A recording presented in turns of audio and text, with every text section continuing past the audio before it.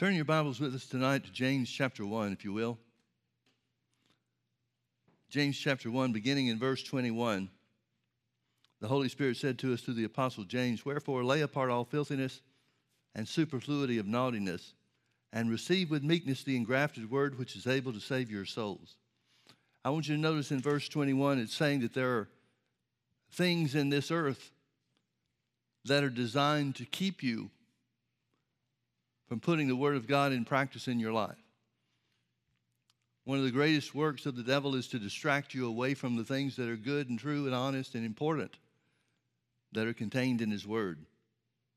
Verse 22, "But be ye doers of the Word, and not hearers only, deceiving your own selves. For if any man be a hearer of the Word and not a doer, he's like unto a man beholding his natural face in a glass." The glass he's talking about is a mirror.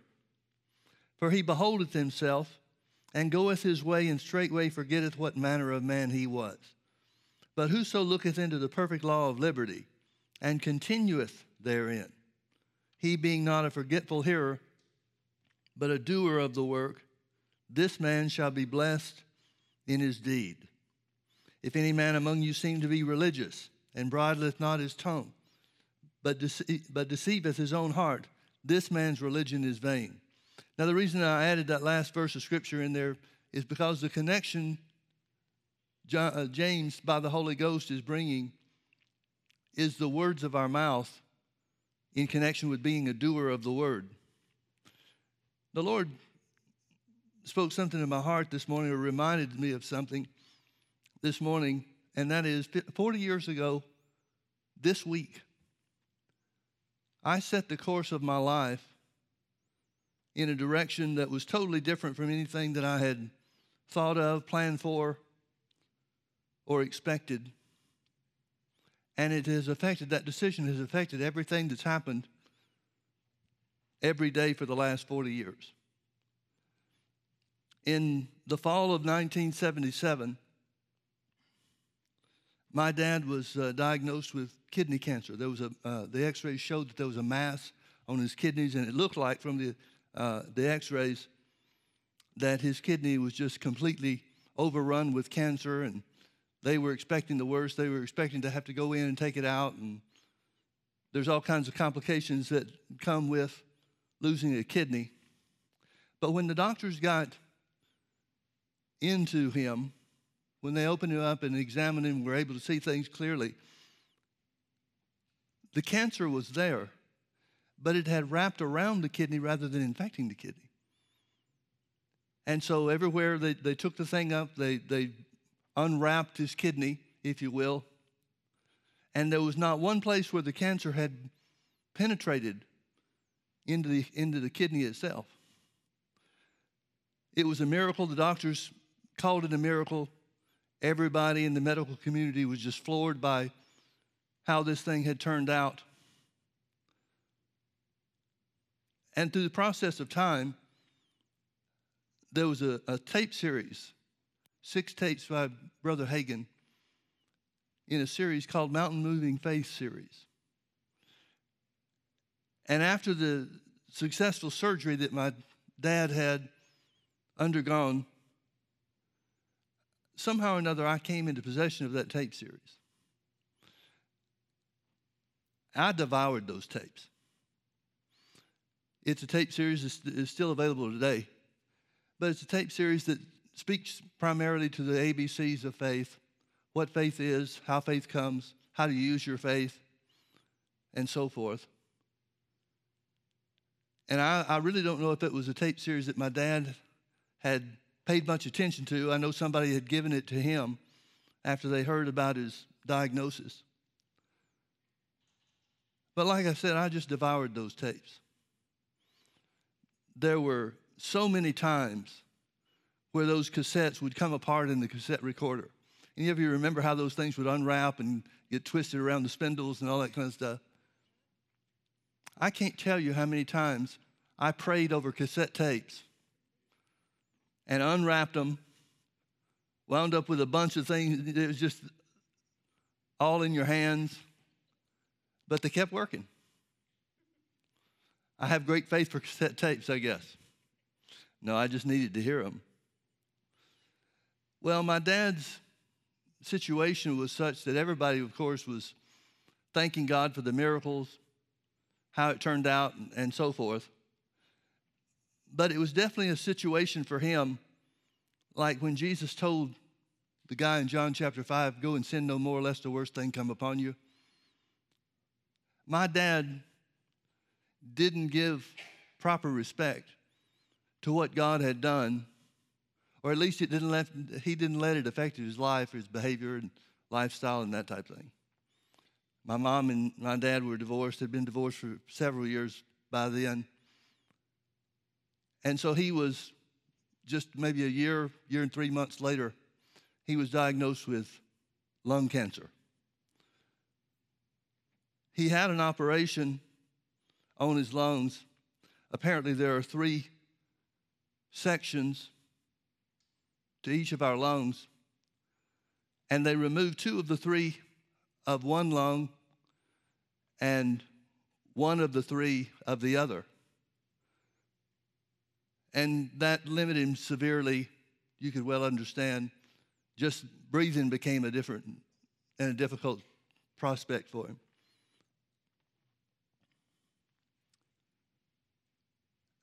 Somewhere along the way, he decided that he wanted my brother and I. I've got a brother that's 3 years older than me.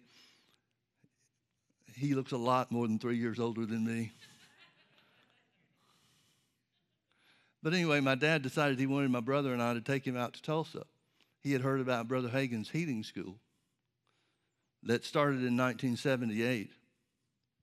And so in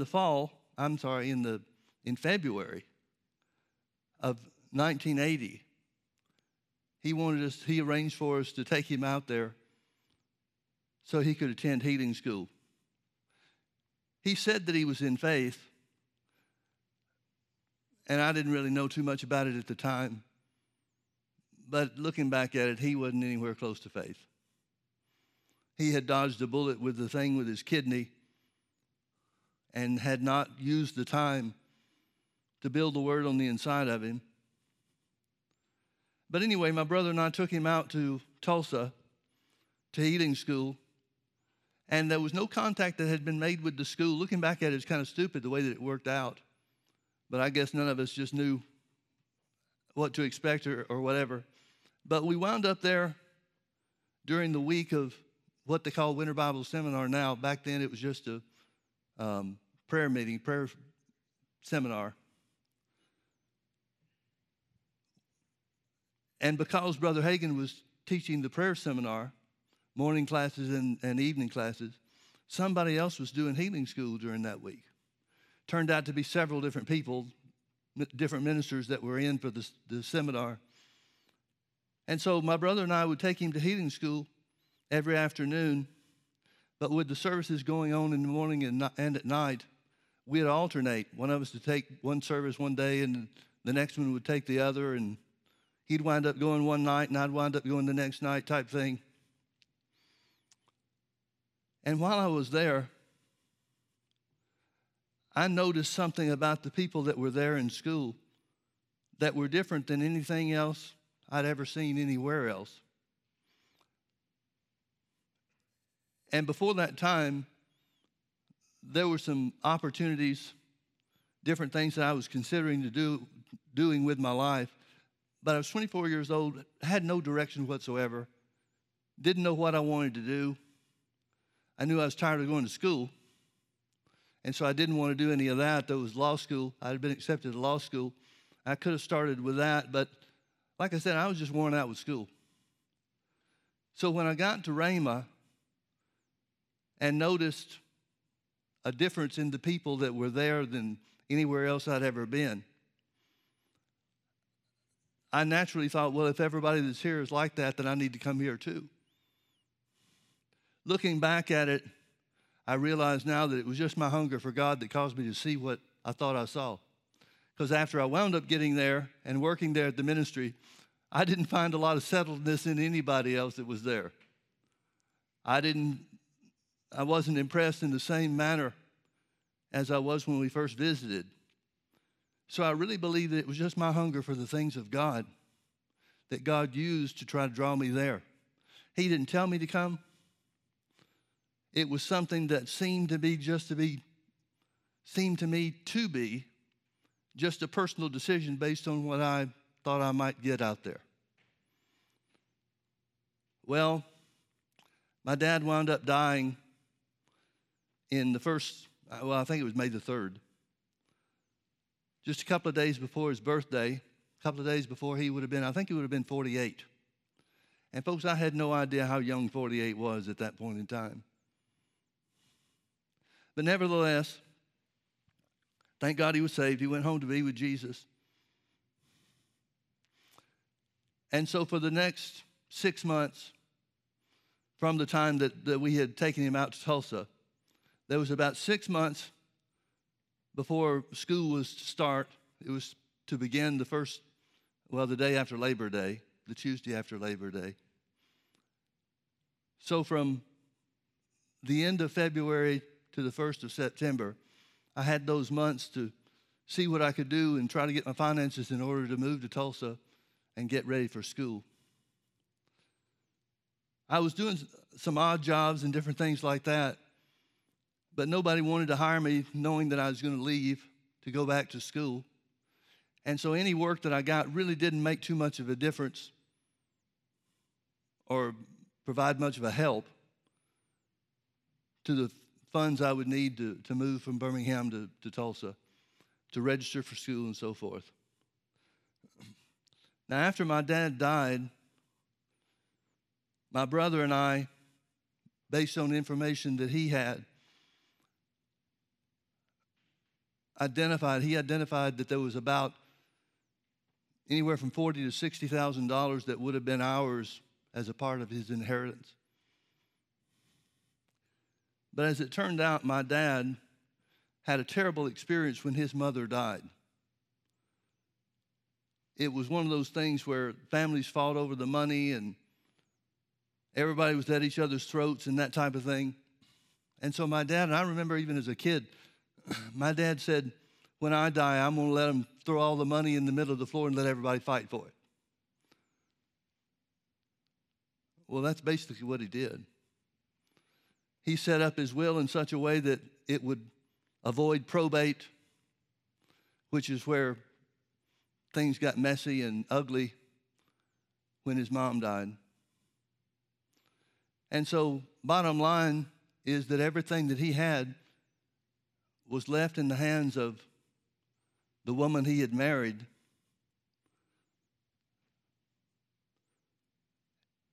And she had identified some legal means to keep it all and not divide or disperse any of it to anybody else.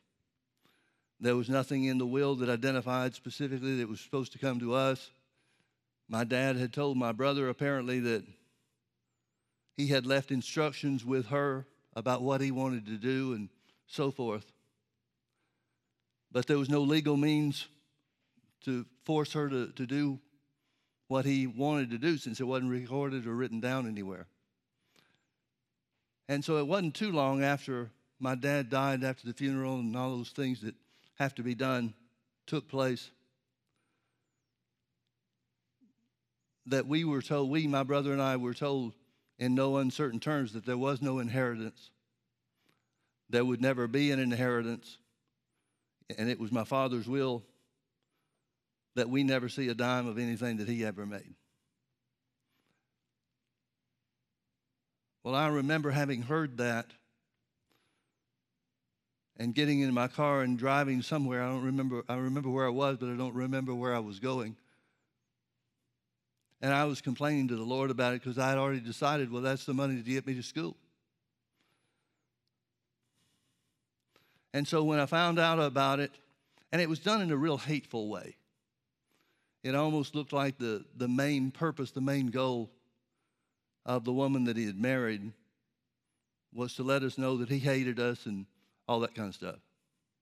And I really didn't believe it, but on the other hand, you got somebody that's saying that, and it hurt. And so I'm driving down the road, just mattering a wet hen, complaining to the Lord about it. And finally, the Lord impressed upon my heart in response to something that I asked him. I just very simply said, what am I going to do? And his response was very simple and very direct. He said, pray for her. Well, that's not anything I wanted to hear. And I responded to the Lord. I was by myself in the car, and so I was just talking out loud to him. I said, you've got to be kidding me. There is no way.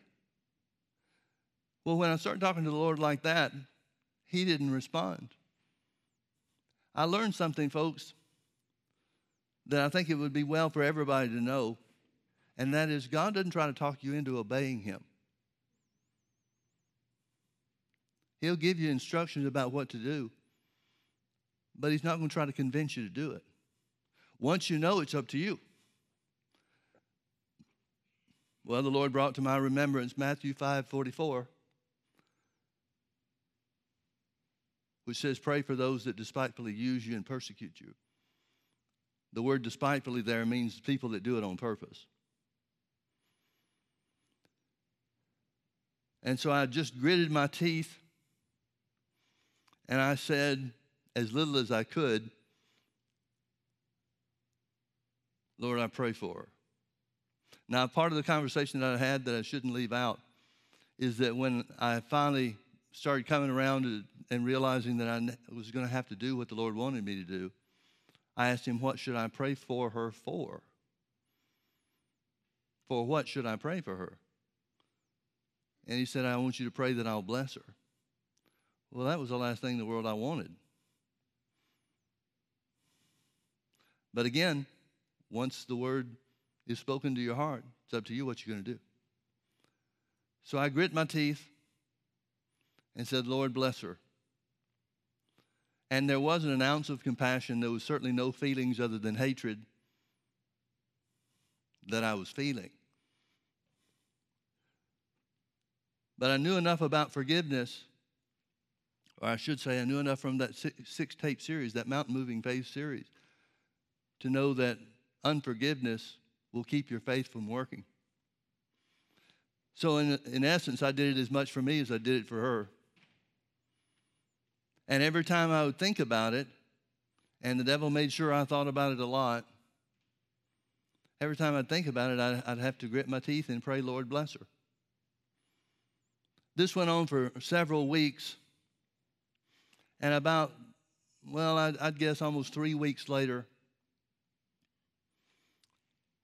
I was praying my Lord bless her prayer with my teeth still gritted. And all of a sudden, I saw her in a way that God sees her. And my heart broke for her. Now, if you would have asked me, was that possible? I would have said, absolutely not. No way is that possible. But somehow or another, and I believe it was because I was obeying what he told me to do, somehow or another, I was able to see past the things that she had done. And by that time, things had compounded, and there was even more being heaped on the hatred pile. But I saw her, and I realized how scared she was. I realized how afraid she was that my brother and I would, either legally or otherwise, try to do something about it. How insecure she must have been about her situation and her future and so forth. And from that point forward, it never was a problem for me to pray for her again. And I was able to genuinely pray that the Lord would bring blessings on her. And he did. Just things that we heard about. We didn't have close contact, but we were close enough to hear about some things that had happened. And almost immediately after I began to pray that God would bless her, even though my attitude was wrong and I was limited by the hatred that was in my heart, or maybe the hatred was in my head. Once I began to pray for her, it stopped being a part of my heart. But the Lord had begun to do good things for her, to increase her, to bless her. Well, that didn't seem fair. Lord, if anybody needs to be blessed, it's my brother and I. We're the ones who have been done wrong. But that's not always the way that it works. And life doesn't always seem fair. So all this time I've been believing God for the funds to move to Oklahoma to start school. I knew that school was scheduled to begin the day after Labor Day. And so the devil's beating me up as much as possible, bringing thoughts to my mind every day about what are you going to do if this doesn't work? Well, I knew enough about faith to know that you speak the word no matter what it seems like or what thoughts come to your mind. I knew that faith works in your heart even when there's doubt in your mind. And so I answered the devil with what the word says. My God shall supply all of my needs according to his riches in glory by Christ Jesus.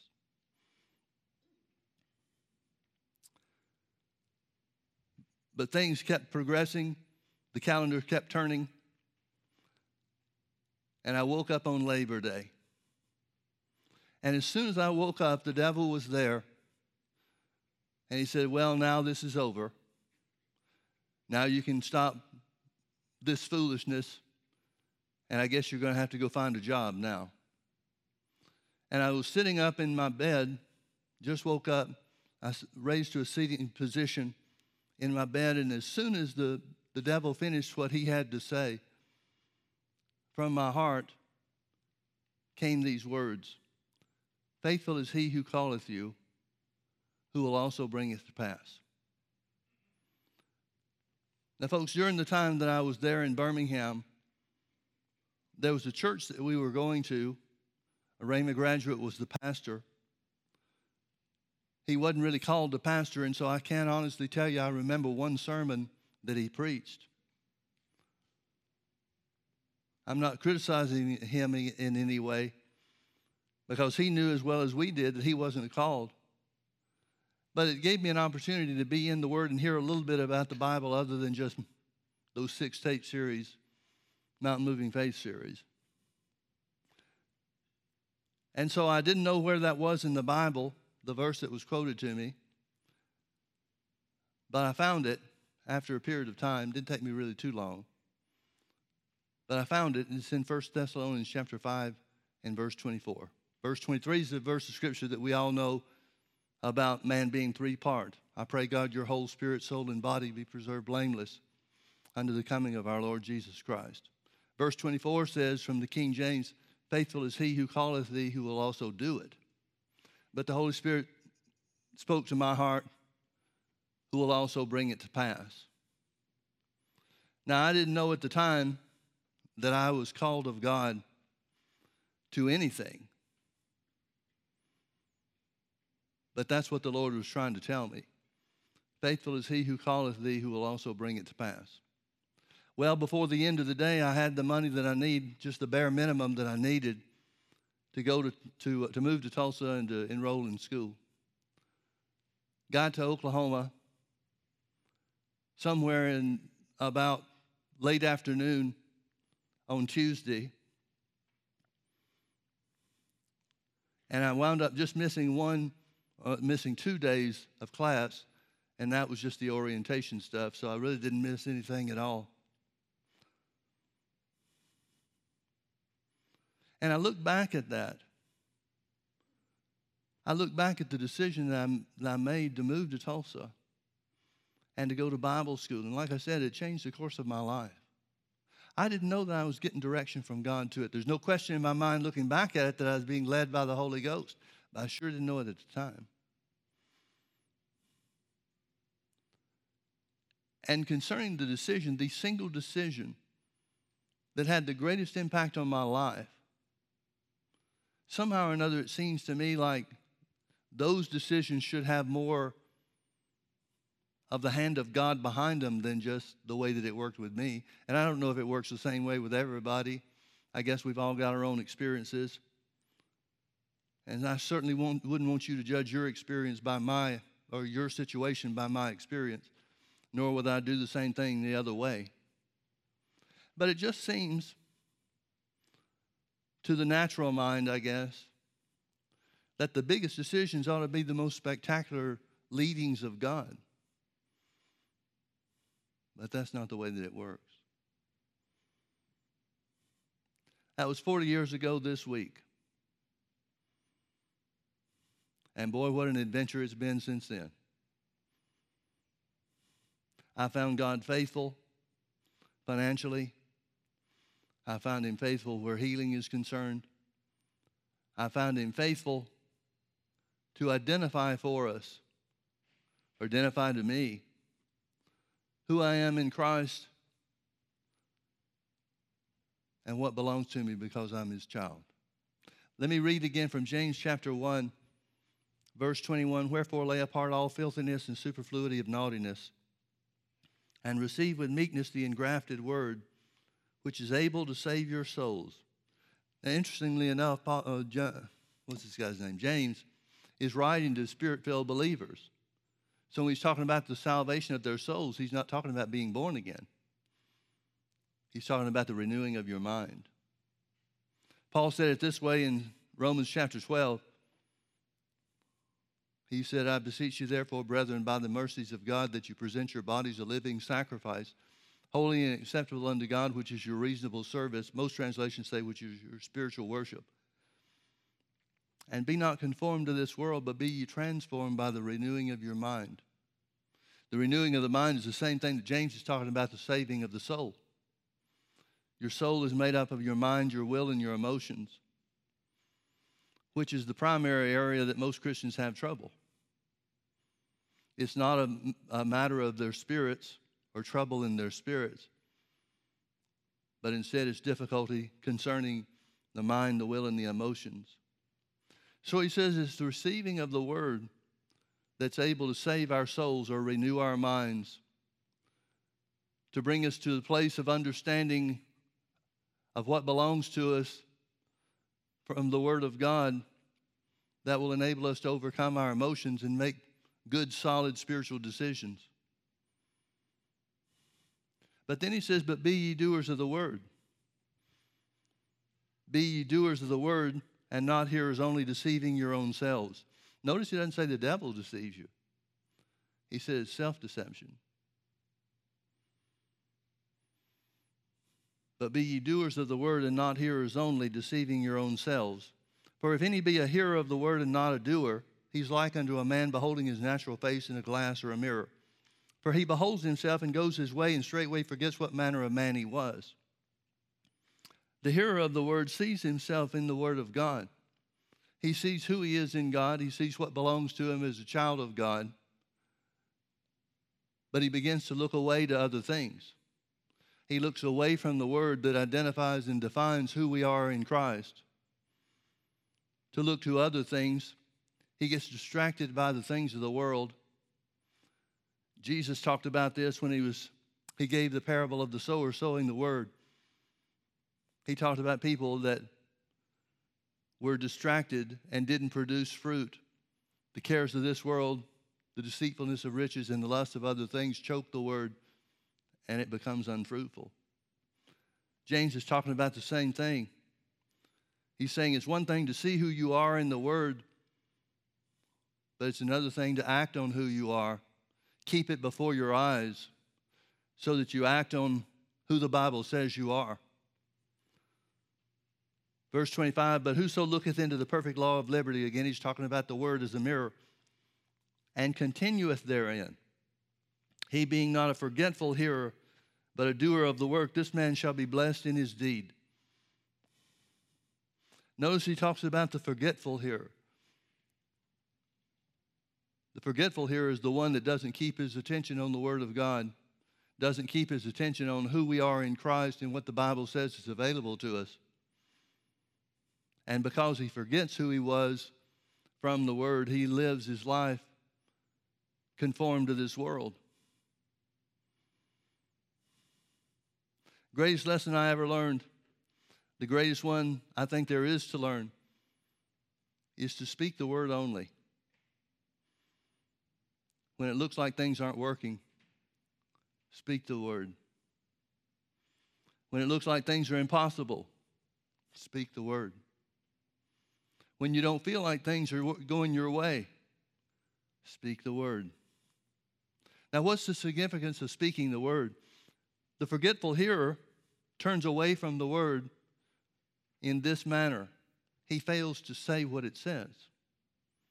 But the doer of the word, the one that's not a forgetful hearer, he's the one that speaks the word no matter what. He speaks the word no matter the circumstances.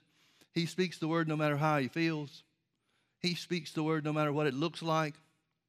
He speaks the word no matter what anybody else says. He speaks the word no matter what doubts come to his mind. He speaks the word into the impossibility of circumstance. You remember the centurion came to Jesus, told about his servant, and Jesus said, I'll come heal him. The centurion answered and said, Lord, I'm not worthy that you should come to my house, but speak the word only, and my servant shall be healed.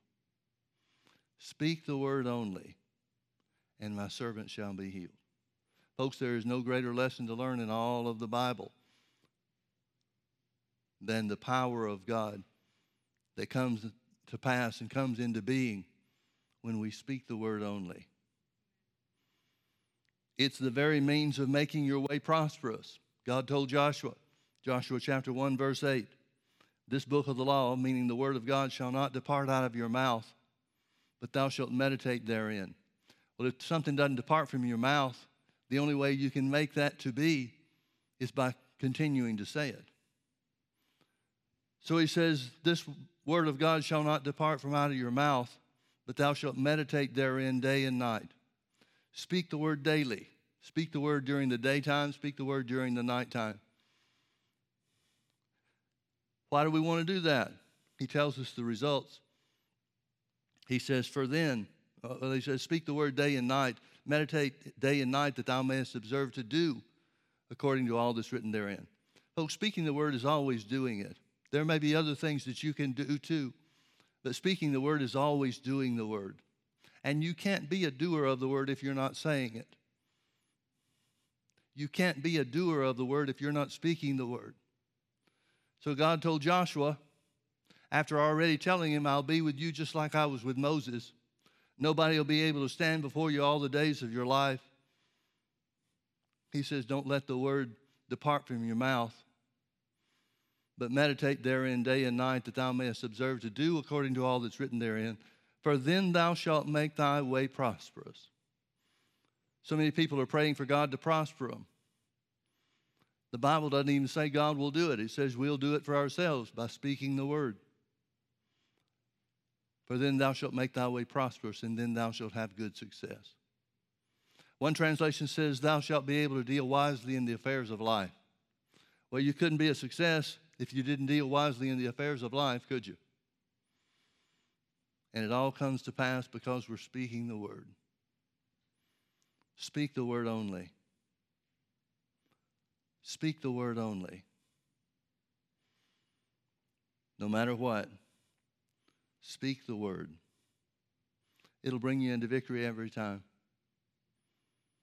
It'll bring to pass the power of God that you're looking for, whether it's healing power, whether it's prospering power, no matter what you need the power of God to do in your life. The answer is always the same, and that is to speak the word. Let's pray. Father, we magnify you.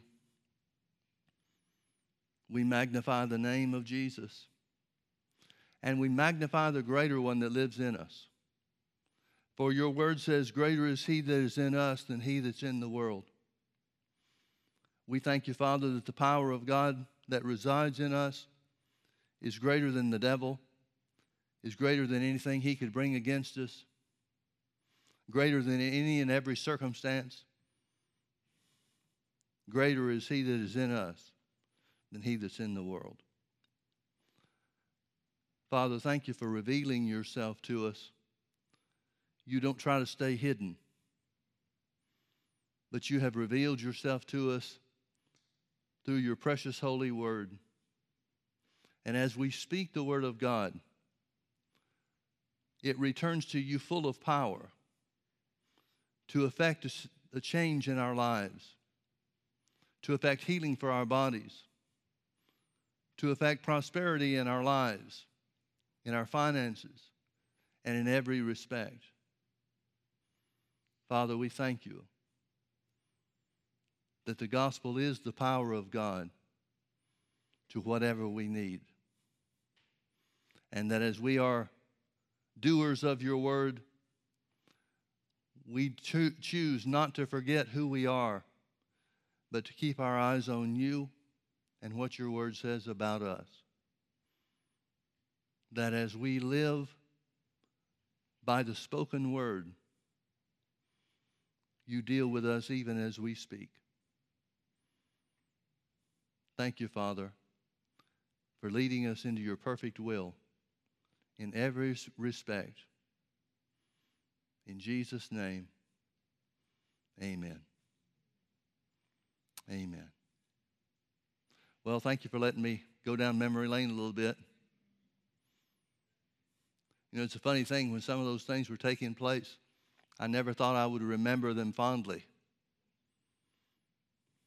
But no matter what trouble we experience, finding God to be faithful to bring us through those situations is way more beneficial than avoiding trouble in the first place. God bless you, folks. Thanks for being with us.